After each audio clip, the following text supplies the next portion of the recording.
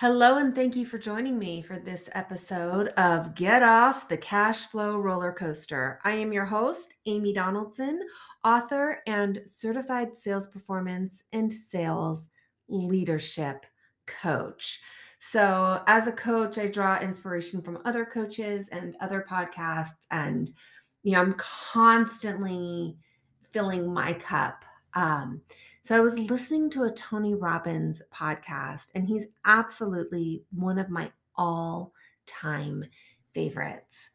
And this particular episode really got me thinking, and really got me thinking about happiness and what makes me happy. So he was talking about these studies where they've asked people, you know, what's the best thing that could possibly happen? And at the same time, or conversely, what's the worst thing that could possibly happen?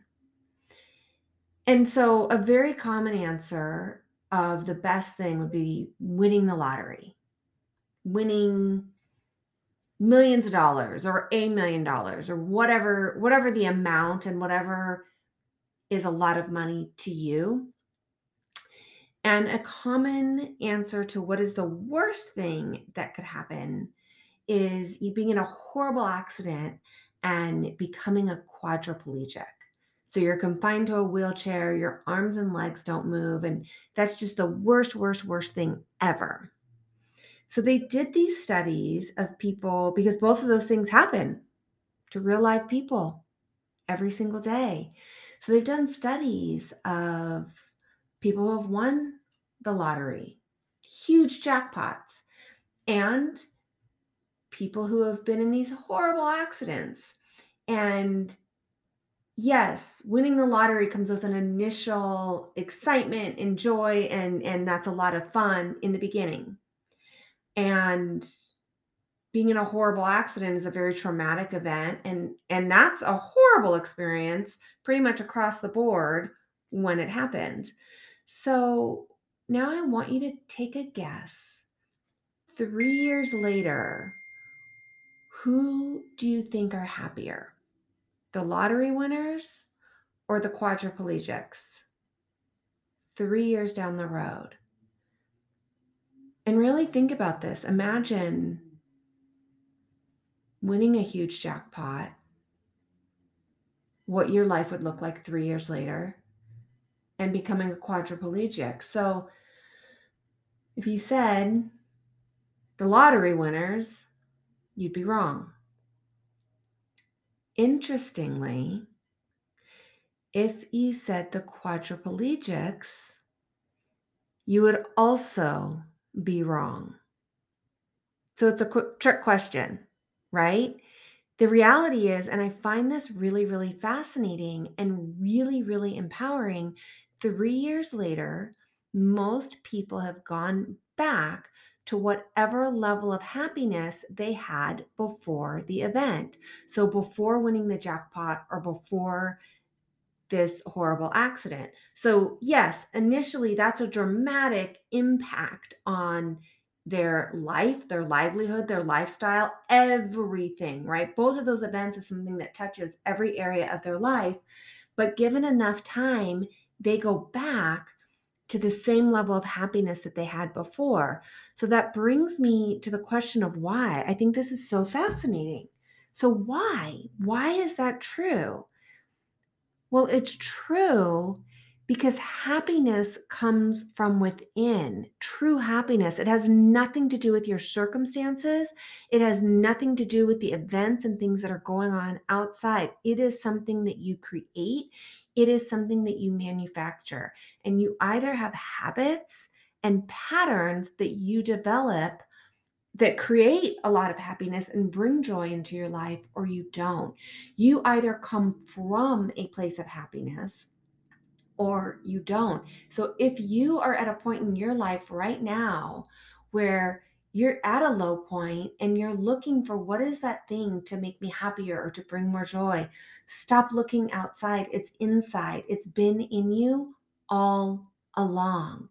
And one of my favorite pattern interrupts or ways to shift energy and shift intention, and something that we work with people in coaching on, and one of the reasons why I love being a coach is this idea of our comfort zone and pushing yourself to actually get outside of your comfort zone. Because I really it's interesting. I really think that this is a misnomer because our comfort zone in reality, first of all, is really not that comfortable, right? We don't have, our goals are not fulfilled, our dreams are not coming, none of our desires, nothing we want sits within our comfort zone. So I want to challenge the idea of, is it really that comfortable? And really think of it as your confinement zone. This is your confinement zone. It's really, things are so much more comfortable on the outside of this little bubble that we keep ourselves in. And I think that we've misnamed it and called it a comfort zone because the wall around it, it's it's almost like this imaginary wall. You can just step right through it, but it's fear. It's a little it's just a little line of fear. So here we are in our confinement zone, mislabeling it, calling it our comfort zone, right? Here we are in our confinement zone, doing the things we do every single day that really aren't bringing us happiness, aren't getting us the result we want. There's something that we want over there, right? Just whether it's more sales in our business, whether it's that relationship, whether it's a better body, being more fit, right? But in order to get that thing, we have to do something that scares us. We have to cross this line. We have to push through. And because we have to push through that fear, for that moment, right at the edge, it feels more comfortable on this side of the line than on that side of the line. I promise you, when you push through that fear and you do the scary thing or the hard thing or whatever it is. So for a lot of clients, really interesting is just making phone calls, calling your favorite clients, calling your favorite people and just pouring love on them. It's a weirdly scary thing. Whether it's that or going to networking events, or if you want a better body, a lot of people have told me this, that it's uncomfortable to go to the gym, especially if you're overweight, not feeling good about your body, and you walk in and all these people have all these beautiful bodies. Well, they have those beautiful bodies because they've been spending time at the gym. So it's kind of one of those things where, yeah, you need to get over it and go do what they're doing and you'll have what they have. And that's true with everything. If you want more money, you look at the people who have lots of money. Well, what are they doing? Okay. Do what they're doing and you'll have what they have. Now, oftentimes if you just look at one person, because there's lots of ways to achieve a result, so sometimes if you just look at one person, you might want to say, I don't want to do that. Okay, fine. Because there might be more than one way, but generally speaking, if you're looking at a group of people and they all have something that you don't have and they're all doing something that's giving them that result, um you might want to consider just getting over whatever it is that's holding you back, whatever kind of head trash you have, whatever story you're telling yourself, whatever the reason is that's keeping you in your confinement zone, although you're calling it your comfort zone, where you're really not all that comfortable, right? So these are things that we work with people on in coaching. And one of the reasons why I love it, love it, love it so much is kind of helping people work through digging deep. And I have it too. This is myself included.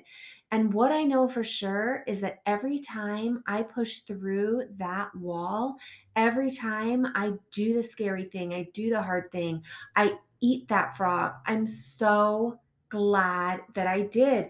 And it's funny because clients will often tell me, I don't know why this took me so long. I didn't know why I didn't do this sooner. And when you're standing there looking, facing your fear, looking at it, it seems so big and scary. Once you do the thing, looking back, it seems so small and so silly. So that's another thing that I want you to kind of think about. And just don't be afraid to take action, because the universe rewards those who take action, not those who take notes. Action wins. Action trumps all. One of my favorite things that my dad taught me was, this is a long, long time ago, and I'll never forget it. In any situation, the best thing to do is the right thing. Okay. The second best thing to do is the wrong thing. And the worst thing to do is nothing. So I love that concept because so many of us, we have those second two backwards. Everyone knows the best thing to do is the right thing. The problem is we're not always sure what the right thing is, or we don't know how to do it, or we don't know if we'll do it right, or there's a lot of, that's kind of sometimes a hard target to hit. And we end up doing nothing because we think that the worst thing to do is the wrong thing. When the fact of the matter is, the worst thing to do is nothing. And so, to give you an example, if you think of basketball players, right? The goal is to get the basketball into the hoop, right? Get it into the basket. So, in that scenario, the best thing, the right thing would be making it in the basket. The wrong thing would be shooting for the basket and missing. So that's literally the second best thing. And I'll tell you why. The worst thing is just to hold on to the ball and not do anything. Because if you do the wrong thing enough times, you keep throwing and missing and throwing and missing. Eventually, it's going to go into the basket. Eventually, you're going to do the right thing. And this is true with almost everything in life. If you shoot for a target and you miss, whether in business, in relationships, you often now have another opportunity. You get another chance. You get to step up. You get another swing. You get another opportunity at bat. But when you're doing nothing, you don't develop those skills. You don't get the real life knowledge. So whatever it is, step past your fear, do the hard things. I'm going to leave you with that. If you found value in today's episode, first of all, please be sure to subscribe. And second of all, think through who would benefit from this. Who needs to hear this? Who do I know that needs to hear this? If you go ahead and just copy the link and text it to them, just say, hey, heard this wonderful podcast and I thought of you. Hope you're doing well. Maybe it's someone you haven't reached out to in a while. Maybe there's somebody that you've been thinking about reaching out to, and that's a scary thing for you. And just go ahead and text it to them. See what happens. Also, if you do decide to share this episode on your social media, feel free to tag me and tell me what you liked, what you would like to hear more of in the future. That just helps me know what to create for you. And if you'd like my free gift, a free download of my book, just go to getoffthecashflowrollercoaster.com, enter in your email address, and you'll be able to download it immediately. Now go out and win the day.